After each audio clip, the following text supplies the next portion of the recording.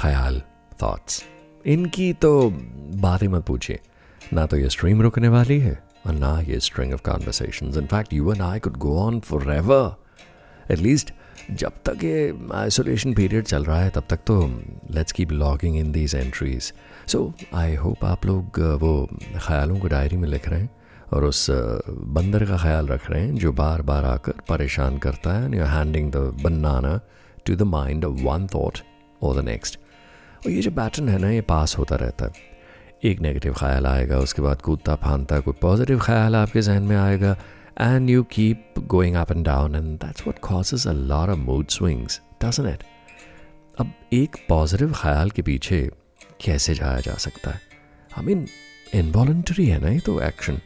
ख्याल आएगा खुद ब खुद, कोई ना कोई ट्रिगर्स होंगे आपके आसपास, कोई फैमिली मेम्बर या फिर किसी की शक्ल देख के आपको वो ख्याल अचानक आ जाता है. So, you know, that's what you call preconditioned, a predetermined, judgmental state of mind. उससे बाहर निकलने का एक ही तरीका है कि वो छोटे छोटे बच्चे होते हैं ना, कभी उनको ऑब्जर्व किया है? For them everything is pristine, new, fresh. एक छोटा सा 2 साल का बच्चा या उससे भी छोटा बच्चा looks at everything with a look of wonder on his face. He or she is trying to explore and understand ज़िंदगी और दुनिया अपने आसपास की. बिकॉज उसके पास सवाल है, उसकी स्लेट बिल्कुल ब्लैंक है. वो किसी भी चीज़ को जजमेंट के नज़रिए से नहीं देखता. There's no baggage of thoughts and mind and conditioning. वो opinions बना के नहीं आया. So not being opinionated is a wonderful state to be.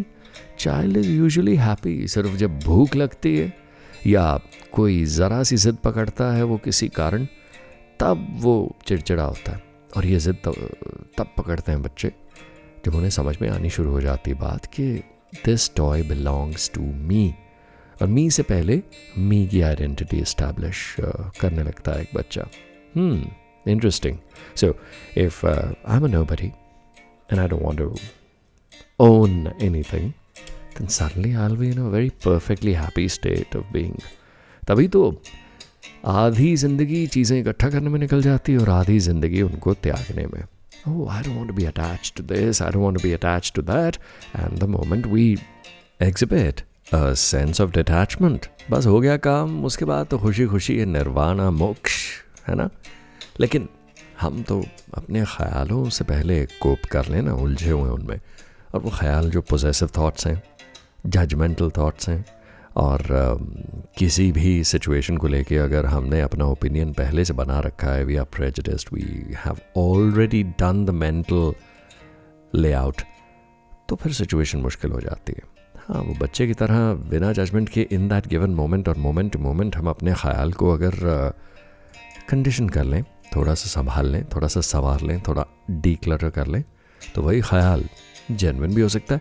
And then what starts to happen is कि हम उस सिचुएशन में किसी इंसान को जज करने की बजाय we will suddenly become like pure, clear and very spontaneous. That's what children are.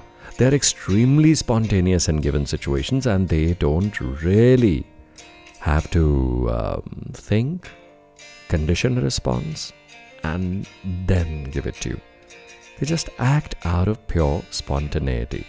और वो spontaneity दोबारा हासिल करने के लिए अनलर्न करना पड़ता है जो कुछ हम सीख चुके हैं, और वो है कंडीशनिंग. कंडीशनिंग थॉट से आती है, और थॉट्स जो हैं उन्हीं को तो हमने काबू करना है. कितना विशियस साइकिल है, कहाँ से शुरू करेंगे और कहाँ ख़त्म करेंगे. फ़िलहाल वहीं से शुरू कीजिए, लिखने से. अपने ख़्यालों को नोट कीजिए, और जब उन ख़्यालों की लिस्ट बन जाएगी तो उस लिस्ट को लेकर हम एनालाइज करेंगे कौन से ख़्याल हमें ज़्यादा परेशान करते हैं, और फिर उनको लेके बैठेंगे और जो ज़्यादा परेशान करते हैं उनकी जड़ तक जाएंगे. अगले एपिसोड में करते हैं.